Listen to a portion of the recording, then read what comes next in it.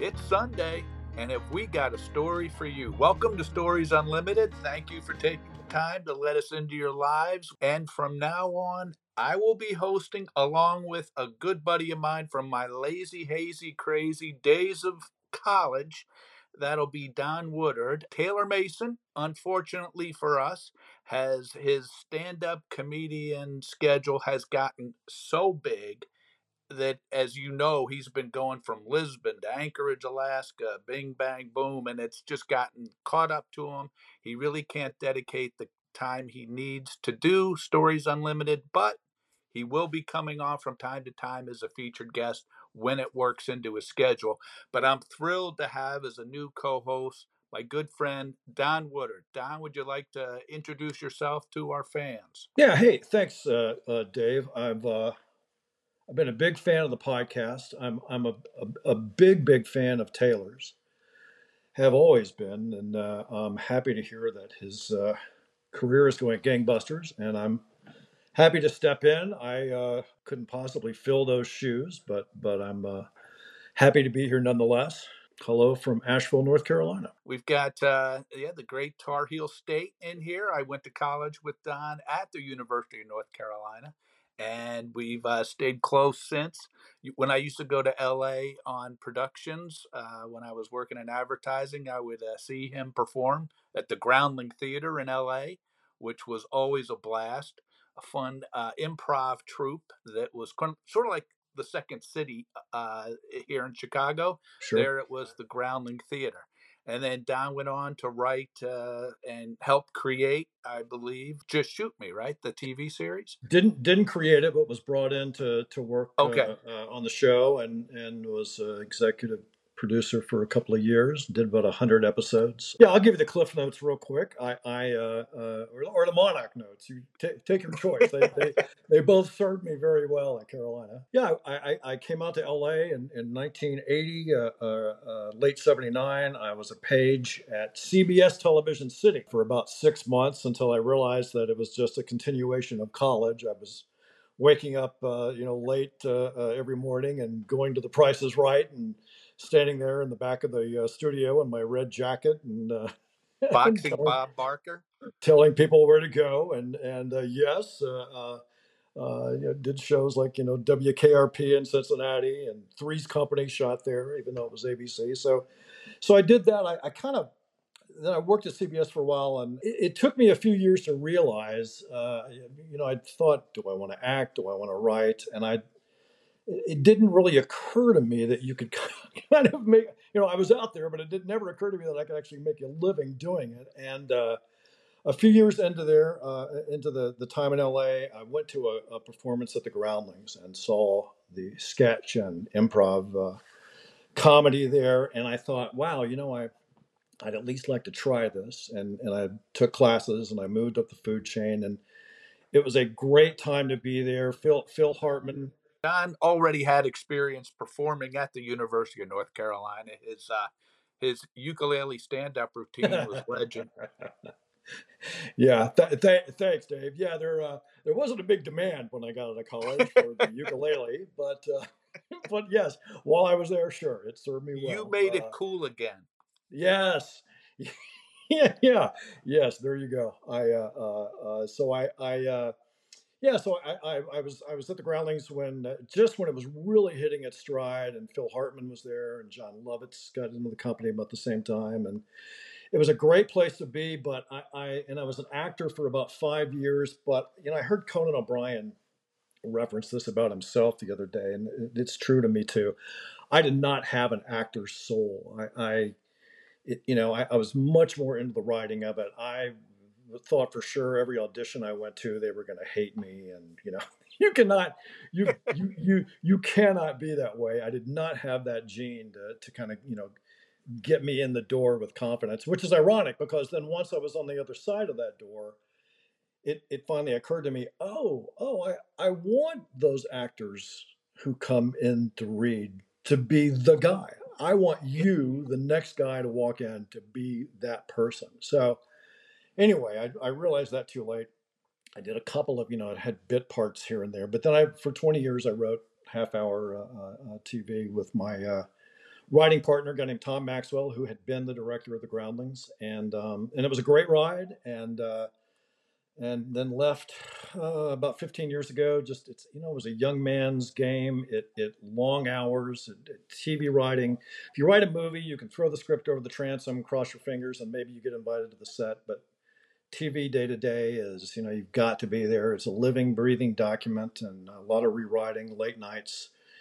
And I had a kid and had a wife, and kind of Yeah, wanted to be home. So we yeah. just, I'd had enough. We loaded up the cars and and moved out of Beverly. And you moved from Beverly. Exactly. Yeah. Well, we're close anyway. Yeah, and I've been in Nashville 15 years and love it. Just it's great. I have as I used to say, there's no better job in LA than being a former actor.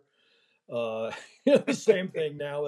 Being a former TV writer, it's just I enjoy it. It's the golden age of TV today. I think. I wish I was in there now because there's so much good writing and niche production and all that. But Yeah, it's like little movies now instead it's of. awesome. Yeah, it's awesome. There's so many places for it to go. But that's for another episode.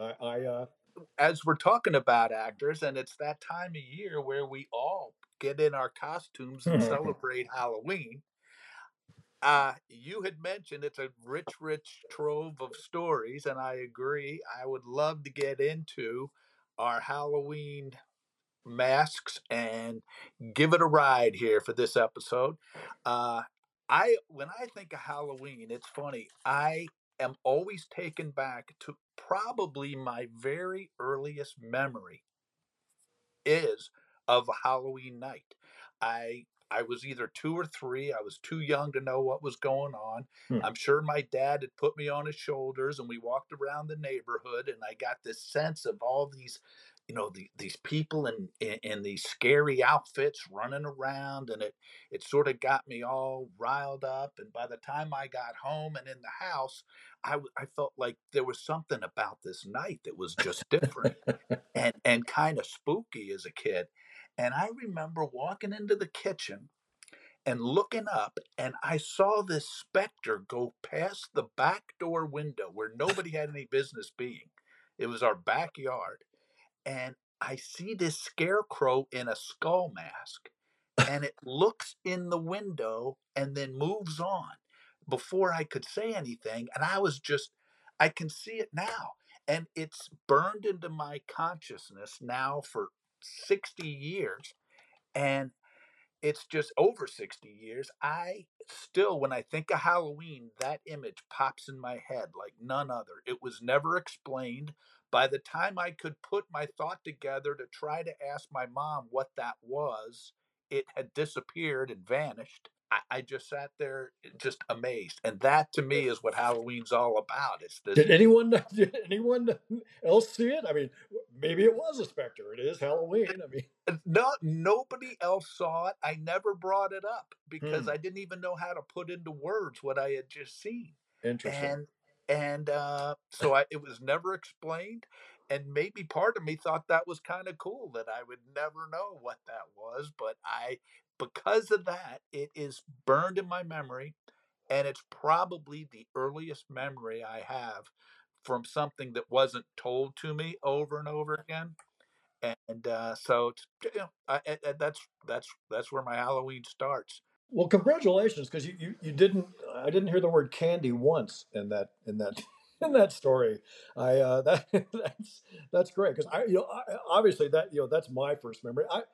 To me, the big three holidays, if you had to put them in order, it's Christmas number one, Halloween number two, Oh yeah. Fourth of July. Back in the days when there were no laws about fireworks, and maybe number three, but a close second was definitely Halloween, and Yeah, and and and Three so Finger was a big nickname back then. yeah, well, and you were from New Jersey. My impression of New Jersey was that we can talk about the Fourth again someday, but is that everybody just sort of like lit cannons off in the middle of the streets, and It's so not too far from the truth. and I'm sure but yeah, no, I mean, it's. I certainly have a lot of early memories of Halloween. I was thinking about my mother made our costumes when I was a kid, and my brother's 5 years older, and she made us these matching crow outfits. They were like, black, and you raised your arms and you could see the wings, and then beaks out of, I don't know, construction paper or something. Okay, yeah. So you were heckling Jekyll before they became Yeah, politically yeah, incorrect. yeah, exactly. And I'm sure, like, my brother, who was like, 11, 10, hated the idea that I had to go around with him wearing the same costume. I just like, on school, we were in the same school, first grade through, and when he was in sixth grade, and we had a number of identical shirts, like, and for some reason, I think my mother thought like every day was going to be picture day, just in case. So, anyway, so Halloween we had these matching outfits, but you think about like those Collegeville. If you remember those Collegeville, the boxes came in a box and had a really hard plastic mask, Oh yeah, and something that you kind of tied around on the back like a like a hospital gown. and prayed it didn't snap off Eh, midway through the. Yes, or God forbid, you brush up against a lighted pumpkin. Yeah. I mean, back in those days, flammable, inflammable. You Oh tell me. man. But so we kind of stayed away from that. I don't know why, but my mom loved kind of doing that sort of stuff. I do remember having a big fear, that sort of stayed with me. That may have been one of my first memories too, which is I do recall going up to a house and the door slowly, my mother staying behind me, and Yeah. the door slowly opening, and this, creepy hand, clawed hand sticking out, to scare little kids. And it did. And I mean, I Oh raced back down the street. wow. uh, so yeah, I mean, it was, but it was the candy, man. It was all about the candy. Oh, well, I don't know about you. I grew up in a tract home that was, some urban engineer figured out how to put the most homes in a limited space while everyone still felt like they had the American dream of their own lawn. Right, And so it was just balanced perfectly. So we were all put together and close knit. Plus, on top of that, I was born during the baby boom. So I am not exaggerating when these Halloween movies come out and they show kids running all over the streets and stuff, right. that's exactly how it was Oh where I yeah, grew up. I oh mean, yeah. the streets ran with just full of kids, Like a Spielberg movie. groups and groups of kids filled with every house you went to. There were three or four people in front of you and three or four groups of kids in back of you. It was Right, just, it was crazy. And, but the big difference was in those days, people didn't go extravagant. You mentioned that hand coming out. yes, We never really, there was nobody really did anything special for Halloween except they had a couple of one or two jack-o'-lanterns lit on the right, porch, and right. they might have had some paper like skeletons Yeah, hanging that they bought at the local five and dime. yeah. Might have been a witch or a skeleton, and they were like plastered on the windows. And And maybe that one was, guy in the neighborhood who actually had a table saw would get like a sheet of plywood and, like, do a carve out like a ghost or something that would stand up yeah, in the lawn. I mean, but that was compared to like, now. yeah, that would have been like a landmark, instead of today, that would have been a yawn and like, oh well, Right, that's not like the 18-foot zombie I saw over at the Martin's house. right. It's like, or actually, they had four of them in their front yard. No, they go nuts today compared to the old days. We had one person, Mrs. Alexoff, and Mrs. Alexoff had sort of a larger nose, but not, she was a fairly attractive woman, but she did. On Halloween, she took makeup and made her chin and her nose very prominent. Right. I'm colorblind. She might even have looked green, but anyway, she put on a witch's hat, a witch's cape. She had a boiling brew, like a tripod with Sure. Like some a dry ice. pot, and just steam coming out of this pot, and then she would dance around cackling like a mad woman, and no other parent did anything remotely like this. No other house had anything but a couple of jack-o'-lanterns, and so you were like, "Holy shit, what's going on here?" And then you just and as you got older and older and older, you realize, she wasn't scary anymore. She was kind of like, "Oh, there's Mrs. She's great, isn't she?" Like, "Oh, this is so cool that she's gotten into it." And she just became this, bigger than life character because she was the only one doing anything like this. I think the only high tech at I kind of remember springing up maybe in the late '60s was they kind of started coming out with recordings of like, ooh, that Yes, yes, that yes, kind. I yes, yes. mean, so they were every once in a while someone would think to put a speaker out. Right. Otherwise, you're absolutely right. If it really was not a, it was just all about going from house to house, give me the candy, moving on. Yeah, I don't remember it becoming like Christmas, it's like everybody would decorate for Christmas. Right, Even that wasn't to the point it is today. right. But I didn't notice people really starting to decorate homes with any kind of fervor until about the turn of the century, the Yeah, year 2000. yeah, That's about when I noticed that starting to happen. And just about, when my kids were in prime trick or treat age, that whole phenomenon started. But right. I can remember like moving to Winnetka with the kids.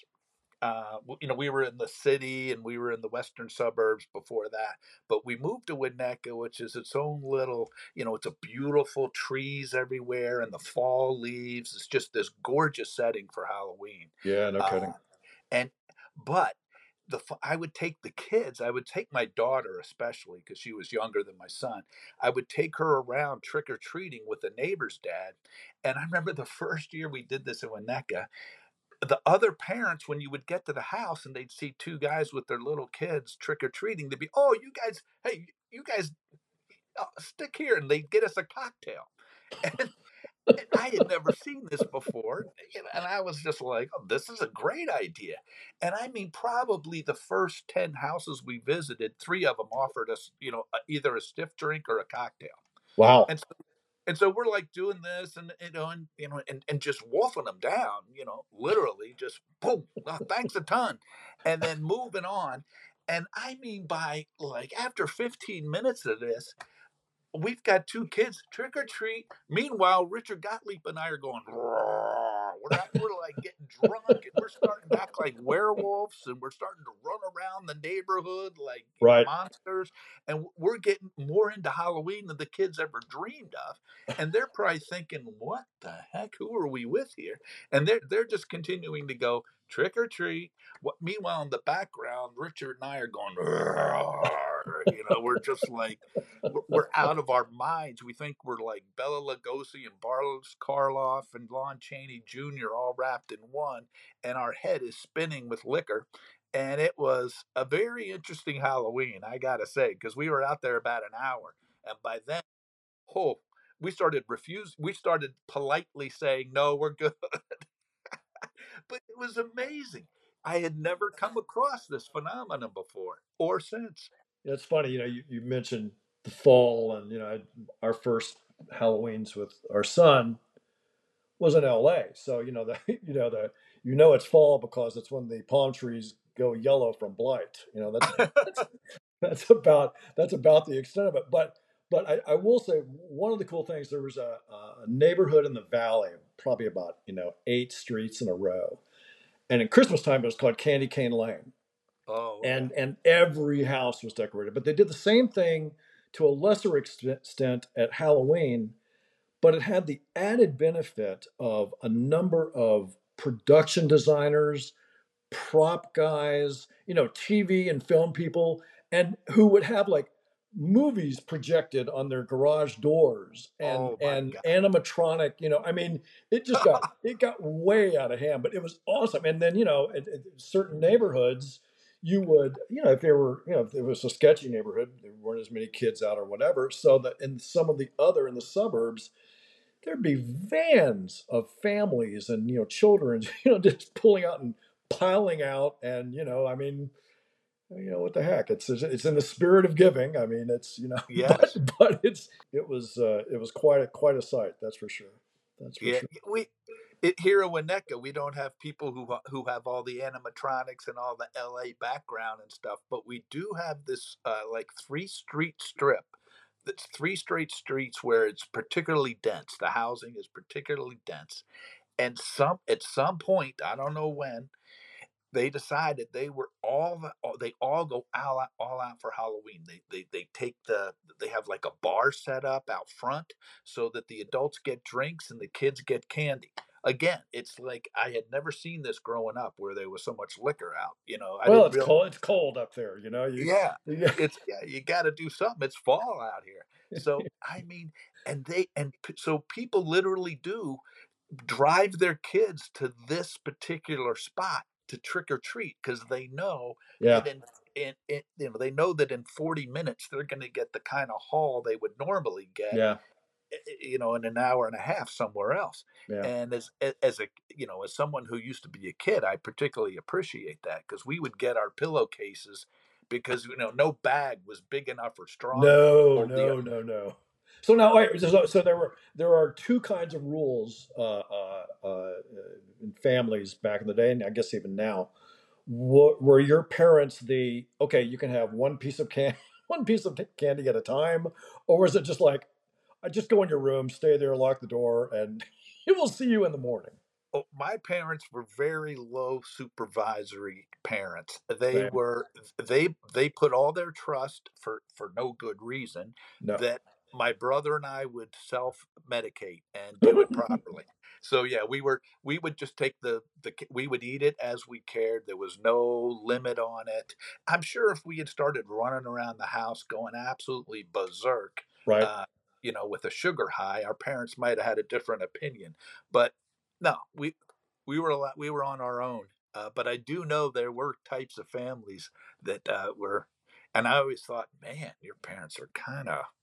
Oh yeah. Oh, I bet you're not allowed to watch TV after 8 o'clock. I mean, Oh yeah, well, I had it's one friend. I it's had like, one. Speaking oh. of Halloween, I had a friend whose mom wouldn't let him watch the Munsters because she was afraid he'd have nightmares. Oh, did he take some abuse?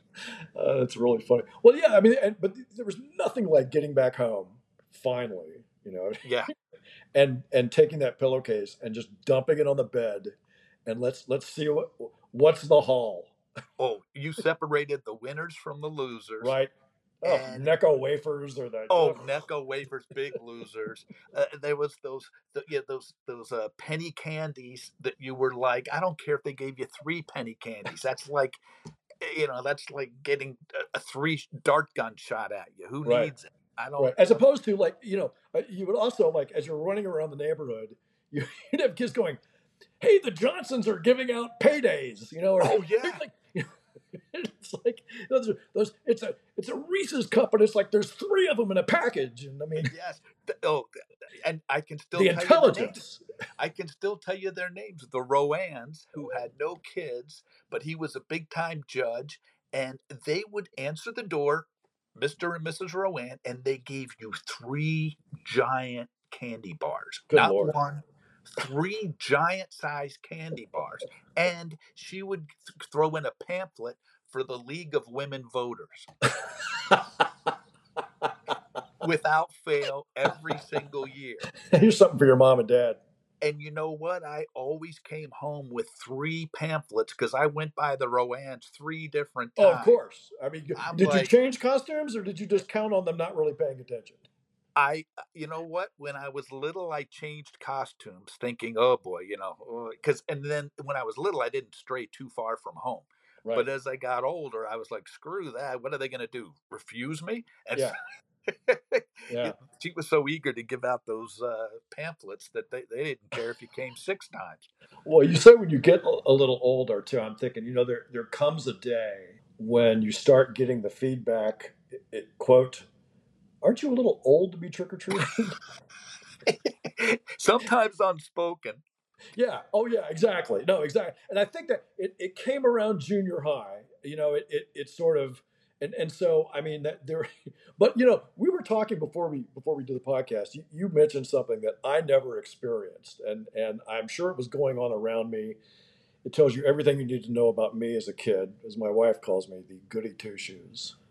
But there was the night before Halloween in a lot of Oh, places, and I think it was it called Hell Night where you were?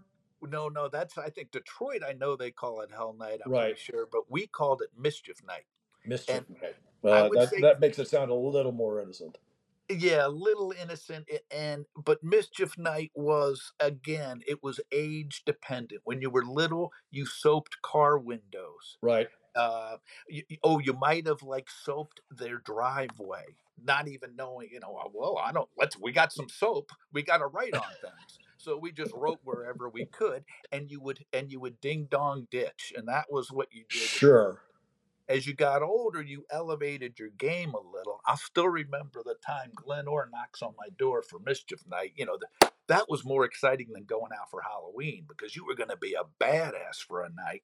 And and we still were at that age where when you saw headlights coming down the street, you dove into the bushes so the cops wouldn't catch you because you were just sure that every cop was on patrol looking for Right. you. Right. And plus, it was your little, your chance to really act like, man, I'm a gangster.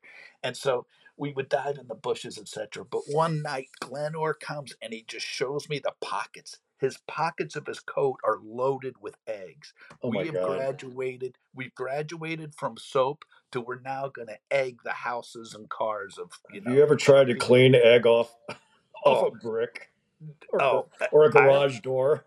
I can remember my dad hiding in the bushes with a high-powered hose. If he saw any kids coming by, he would soak them I'm sure. because he didn't want to have to mess with cleaning eggs out. Ugh. And we never did get egged, so that was a plus. But we so we so Glenore has these eggs, and we're all excited. Oh man, we're gonna really be badasses tonight. And what happens? We're not out on the street for 5 minutes, and a car comes down the street, and Glenore dives into the bushes, and I hear, "Oh shit!" And I'm like, "What?" And he goes, "Oh man!" And I'm like, and then he turns his pockets inside out and there's just egg yolk gooing out of every pore. And that was Every Glenn's first brush with karma. every one of those eggs broke in his pockets. Uh, that's great. I was That's like, great. "Oh, you know what? We are not lifetime criminals." But but we would do, then we would egg houses. Other thing we would do, which wasn't quite, because you in the back of my mind, I knew egging wasn't too cool because it was hard to clean up. But there were some houses that earned it and deserved it. But but for the most part, we would get thrills out of taking, because stuff was falling from the trees, crab apples, pears, all that kind Right. of stuff was falling from the trees. So you would take these and you would just love. What we loved to do is we'd hide in every basement had a little stairwell, and what we would do was hide in the stairwell and lob big things of fruit onto the roof of a house.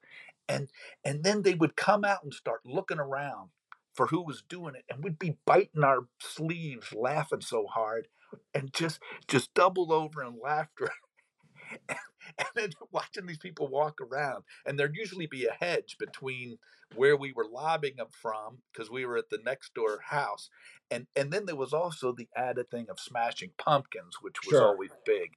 And again, you wouldn't smash everybody's pumpkins, but if there was particular people in the neighborhood that rubbed you the wrong way, oh, they were going to get their pumpkin smashed. And here was the extra thrill: if there were some people, I'm not going to name names, but if we knew they were in the mob, and there were those families in our neighborhood, oh, there was no greater thrill than getting a pumpkin from a mob house and smashing it and not getting caught. Because there was consequences, we thought. If they Yeah, catch no us, kidding. it might not be pretty, but that was the extra challenge, and that's what really made it exciting. And so that was kind of fun. Again, never caught. But there were also the times where one time we're walking around and we dump over. Here was the when it was Mischief night and trash collection was the next day, that was always a bad Oh, what combination. a horrible idea. So what we did, we go out there, and this was kind of like the egg adventure with Glenore. We're just at this age where we're like, okay, we're gonna, we thought we were bad. So like four of us are walking down the sidewalk, and we see these four fat trash cans. We're like, oh yeah, baby. So we take these Jackpot. trash cans and dump them over, and then for some reason we walk down the street like we're like the guys in Reservoir Dogs when they leave the diner. We're like walking down the street just imagining how bad we are. Yeah. And then the next thing, and of course we're all of about 9 years old, uh, all of a sudden I am literally lifted in the air from the scruff of my neck, and I look over, and this guy has two of us. He's picked two of us up. The guy was like 6'6" or something, and he picked us up, and the other kids look back, and they're like, you're kind of, and so he took us back to clean it up. So Wow. we clean it up, and then this guy was amazing. He goes, okay, come in the house, and we're like, uh-oh, now we're really, what's he gonna do, call the police? So so we've already cleaned it up. What more do we have to do? So we go in the house, and he gives us Halloween candy Uh, for going to the, just, to sure. say, hey, no hard feelings. But you know what, guys? It's not really cool to go around throwing people's trash all over the place. And I thought that was pretty cool. I thought that guy had it all going on Yeah, because, plus he's giving you a pass. yeah, for tomorrow night, it's like, okay, just remember, I did this for you. yeah. And he's So, also teaching us a good life lesson. We have to clean up the mess we made. Don't do this to anybody else. And here's some candy, blah, blah, blah. Of course, he didn't say anything about don't egg anybody's house. right. When we were older, I think we were actually freshmen in high school, and that was, you're still going out for Mischief night. We went out for Mischief night. If I was in New Jersey and I was 26, I'd probably still be going out to Mischief night. But I was probably what, 15, as a freshman in high school, and I'm with a group of guys. There's like six of us, and we have all this toilet paper, and we throw it into this old dry tree, and we probably had like four reams of toilet paper. We throw it up in there, and this house was at the end of a court, and I don't the one of the guys with us lived on the court, so maybe he had a grudge against them. I don't know. I didn't know who these people were from Adam, but we threw it all up there, and then we lit it on fire, and oh my god, it was beautiful. That thing just went up in a blaze. And I remember, I'm like a closet pyro, I guess. I just sat there on my heels and just admired this fireball as it rose into the air, thinking, this is magnificent. How are you not in jail now? I'm sorry. What? I'll tell you why. Because my peripheral vision catches this blade of light to my left. And I look, and by the time I look, there's this woman with a full head of steam running after me. She's probably in her late 30s, and she is just like a raging bull coming right at my direction. And I look around to see where my friends are. They're like halfway down the block. After they lit the thing on fire, they took off. But me, I'm just sad. I was enamored with the flames. And this lady's breathing down my neck by the time I turn around, and I start running, and she lunges in the air for me, and I high step out of her grasp. I mean, her hands touch the back of my ankles. As I high step out of her grasp, I look back at her. She's a full belly flop in the grass, looking up helplessly like, you little mother. And then I noticed behind her, her tree's a ball of fire. And I thought, how good is that? And then I just ran, and I caught up with my buddies. And it was even extra good because I had just narrowly escaped capture. And I not only set her tree on fire, I made her completely humiliate herself in the front yard. So as a 15-year-old who had no maturity whatsoever, I thought that was pretty cool. Can I just Uh, say, for the benefit of people who are just joining the podcast, maybe some friends of mine now, that you have turned out to be an outstanding citizen. Despite, as you're telling the story, I'm thinking this must be like how whoever wrote The Purge, those movies, they must. I mean, it's like, oh, it's Mischief Night on steroids. It's like, it's not. It's one step beyond setting a tree on fire. It's permission to kill people for 24 hours. Oh, well, I will tell you this. The good thing is I got all that stuff out of my system as a youngster, Right. so that now I don't really have a criminal bone in my body. Plus, I learned over the years I would be a horrible criminal because I barely get away with anything. So that was the exception rather than the rule. But the other good thing is to show I do have some semblance of a soul. I revisited the scene of the crime and was happy to see that we did no permanent damage to the tree because toilet paper burns much faster than anything around it. Right. And so all we had was some leaves and some toilet paper, and the actual foundation of the tree was just fine. So, Well, the statute of limitations has probably run out. So I'm thinking, so you kind of you grow out of it.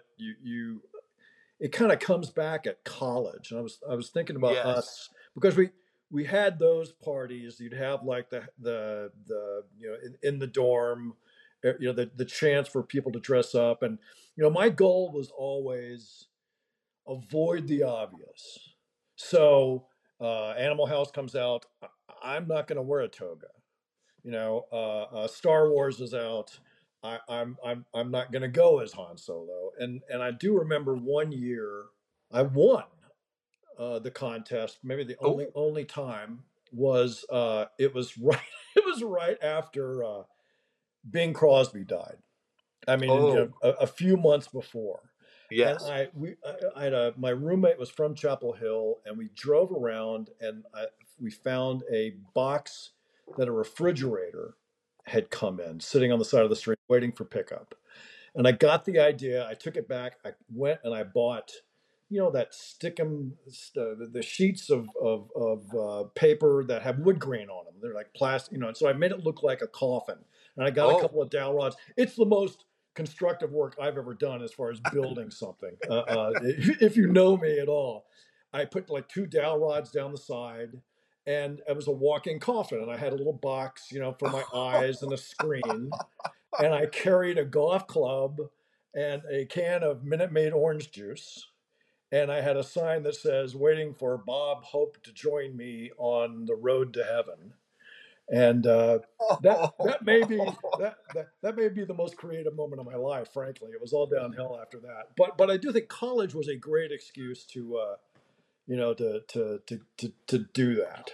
to just get creative as hell, and you did, man. That is an outstanding costume. I'm glad other people recognized its brilliance and awarded you for it. Well, it's funny because by the time then, when I did the Groundlings, snob actor that I think I was, and I think we all felt this way. It's like, every weekend we were in costumes, wigs Yeah. and, whatever it was.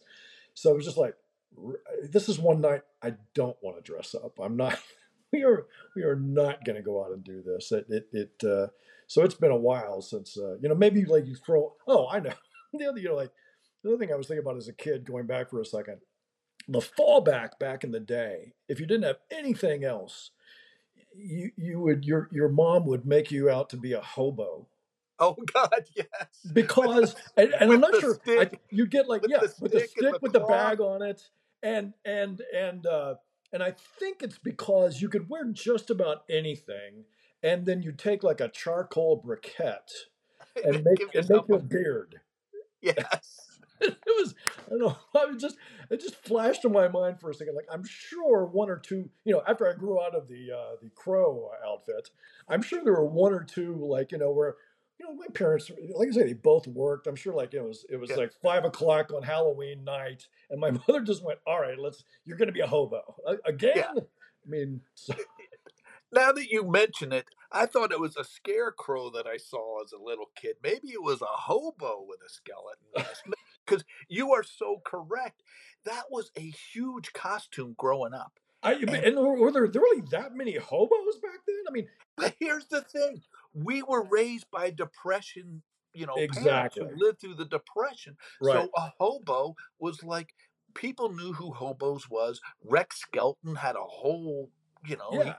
Yeah. he Red Skelton was the hobo. I mean, a hobo was a thing back then. When's the I last would time be you heard that word? I would be interested to know if any kid in the last 20 years has ever dressed as a hobo, No, because no. they just aren't around. That is so I had not thought of that. That Well, is and that amazing. actually, when you say any kid now, I'm thinking, there's really not, nothing more startling to me on Halloween than seeing kids dress up from your era. You know, whether they're like the discoed out, or Yes. one day you're wearing it as a day to day stuff, and flash forward and kids are dressing up like you for Halloween. I mean, that the hippies. The, Yes. Because parents have it in their closet somewhere, and well, they're that's like, true. Yes, that's true. it's the new hobo. I'm sure I can find a beaded necklace somewhere in my in one of my drawers. That's really Oh, that's I really funny. remember. I can remember back in the late '60s, I couldn't go to bed one night about 2 weeks before Halloween because I got this brilliant idea. I was going to dress up as a hippie. My brother had draft beer, not students. He had a sign in his bedroom. And I said, I'm going to take that sign. I'm going to put it on a stick. I'm going to wear this old Marilyn Monroe wig that my mom had. And I'm going to put all my mom's beads on.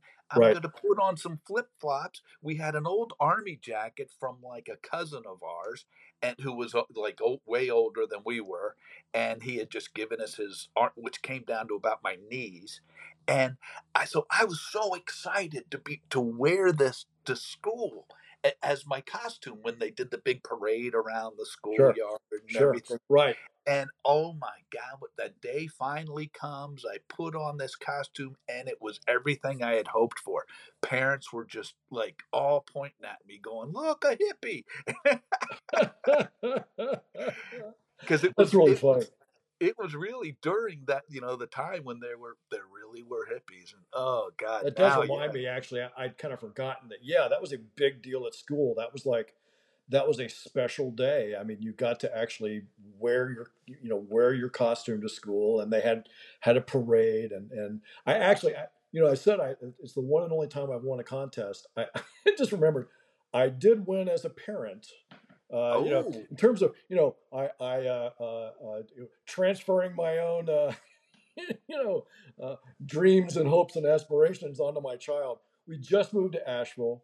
He'd been there in this school a month.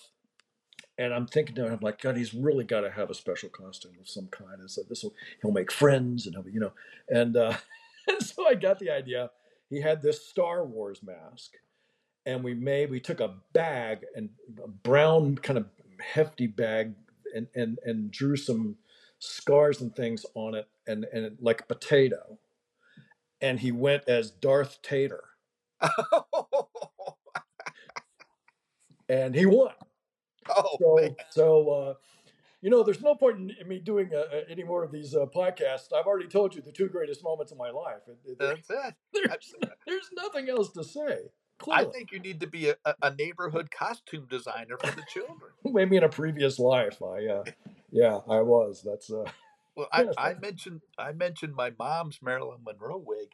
My daughter had, I think my wife at one time, hit her brothers used to call her Marilyn Gunroe instead of Marilyn Monroe, and I think it's because they were so young they didn't know how to pronounce Monroe.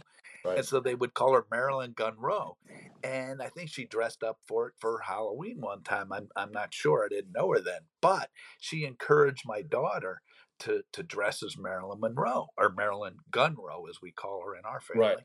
right. My daughter my wife and daughter combined, they did the most incredible. They got the dress, the high heels, the little whatever mole that she had, and she was startlingly like Marilyn Gunroe. Wow. It was just crazy, to Yeah. the point where if we had lived down south, she would have been one of those like 5-year-old beauty contests.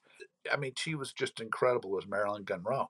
And I went out trick or treating with her, and it was truly a treat. Every woman that answered the door of a certain age was Sure. just like, Oh instantly. my! The older women, Yeah, even older than I was at the time, were yeah. just like they were taken aback. They were like, "Wow, that is such a great costume. You really look like Marilyn Monroe." But I think it made my daughter feel great, and I'm sure it did. And it was just a beautiful day. It was a great crisp day. We were trick or treating with one of her friends, and it was all so good. And we finished trick or treating, and I mean, I don't know how she did it in high heels because I was wearing sneakers and I was getting worn out because we went so far and afar. But as we're walking back to the other girl's house to, look at our take and Right. empty the bags and see what they had gotten. I mean, she's probably two houses away. Her high heels step in a sewer on the side of Oh, those sewer grates on the sure. side of the, and she twists her ankle. Oh my god, I can hear the crunch of bone. Ouch. Oh, she was limping for the next week. It was, but it was a great day, and but that's probably the one. And she also had a great Dorothy costume once that she inherited from her cousin. That you said your mom made a handmade. Yeah, Uh, this was some woman who had incredible talent. Did this amazing dress and basket, and it was just a striking resemblance for Dorothy. sure. But they were the two costumes I really remember of my kids. My son, I think he was more like me. It was just throw on whatever, Yeah, you know, take the yeah, yeah, yeah. charcoal, be a hobo.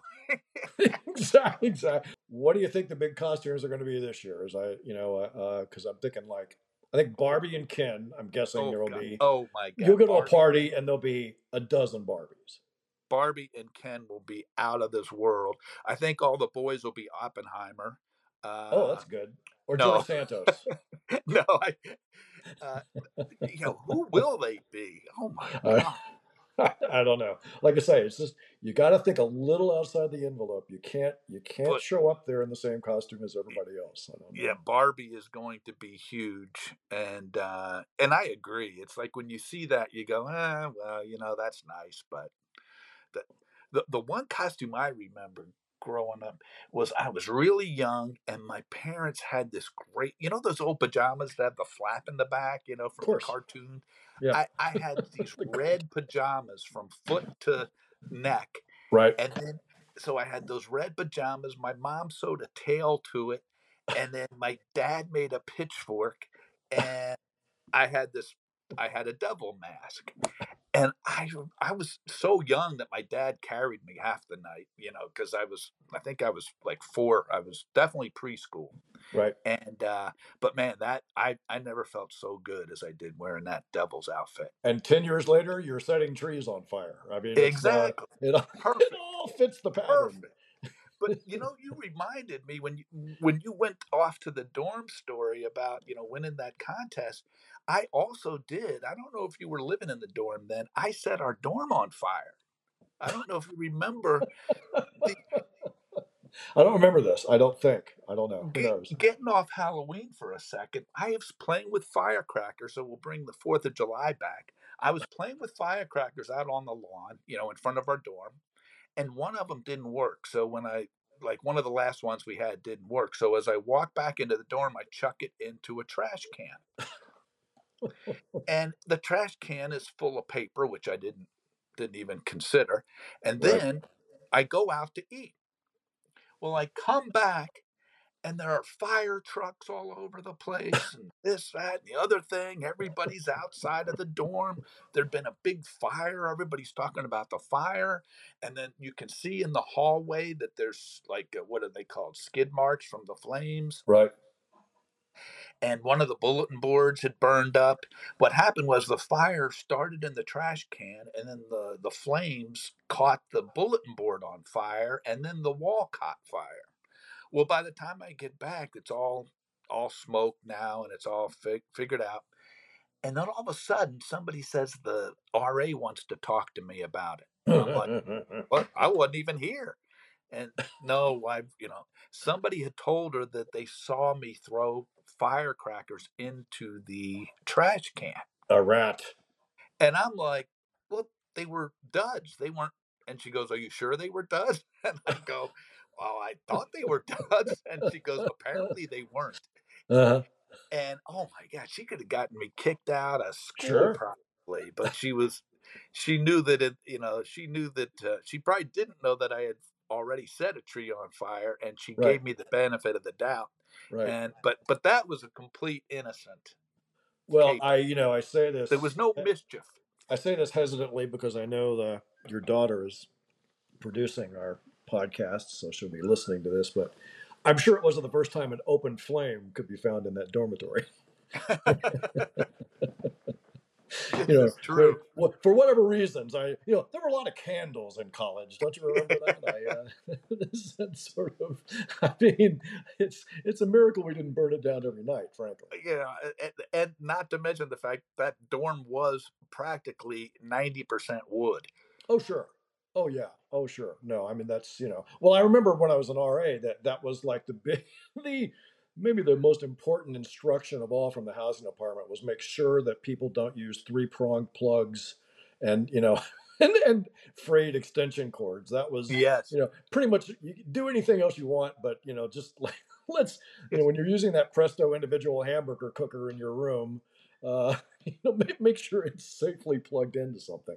Well, I think that the first day I lived in the dorm, the RA told us all, "You do know we live in a tinderbox waiting to happen." Right. So I you think that have was to in the be manual, actually. yes, you have to be very careful, with, your plugs, etcetera. Yeah. Yeah. Well, I know we're kind of wrapping up, I guess, but I will go back to one more thing on Halloween because it occurred to me, and I need to get it off my chest. This will describe the difference between you and me in a nutshell. You set a tree on fire on Mischief Night. I do remember a very the idea that this that this couple did this and believed that it would work. They weren't home that night, but they left the porch light on and a chair on the front porch and a box lid of, like, you buy a dress in a box and you take that lid and it was full of Tootsie Rolls. Oh, yeah. And fifth grade, sixth grade, and we're walking around. I'm kind of new to the area, so I'm kind of Yes. going along with anything. And it says, take one. And and of course, these guys look at me and I look at them, and it's like, oh, come on. I mean, Yeah. and just like tipped it over. Okay, there's some for you. There's some for you. I think we may have left one or two in the box. I mean, just just in case, there it was. But I will say that I had to get off my chest. Thank you. I feel a lot better now. Yes, yes. The what is that? The 12 stages of recovery. This is number 1. Yeah, yeah. Except I don't know if I can make amends to that couple.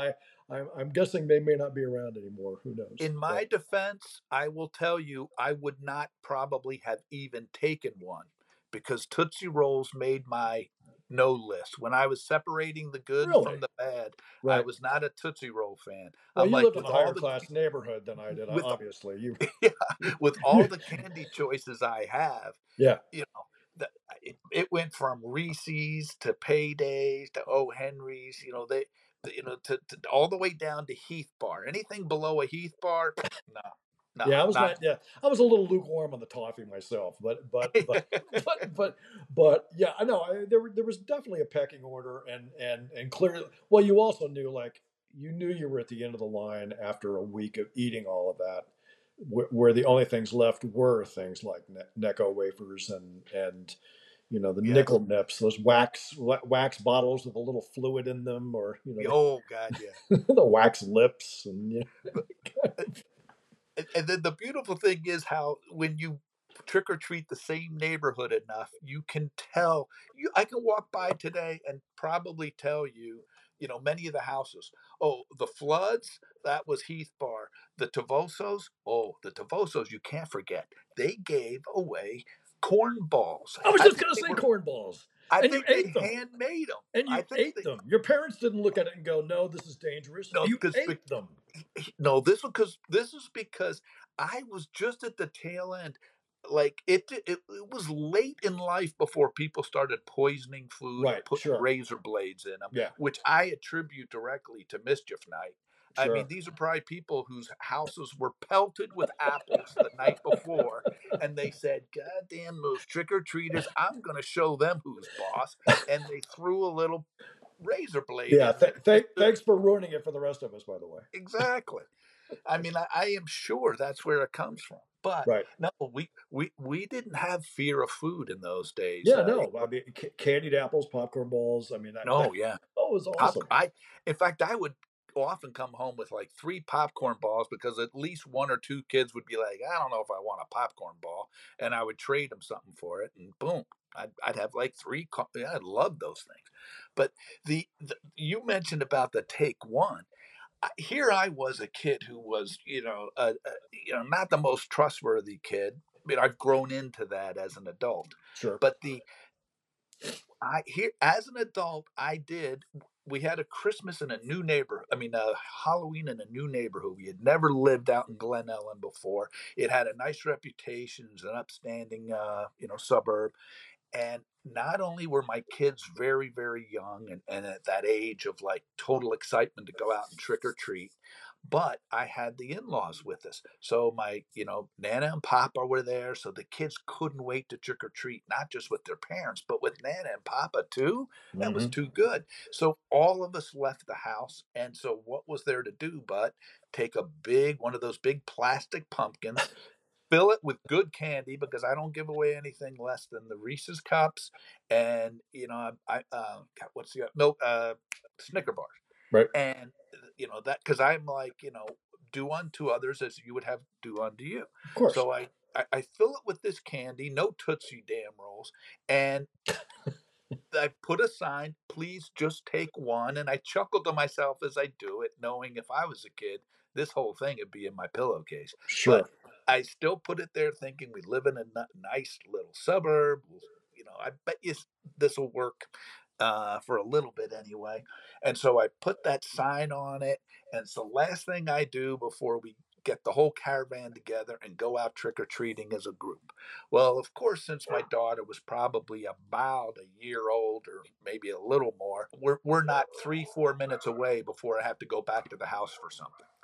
And so I run back to the house again, haven't been away for 3 minutes, and damn if that pumpkin isn't in a bush with a note somewhere somewhere on the front porch in a corner, and there is no candy to be found anywhere. That thing was scorched. Well, on behalf of whoever did that, may I Scorched apologize. scorched on the porch.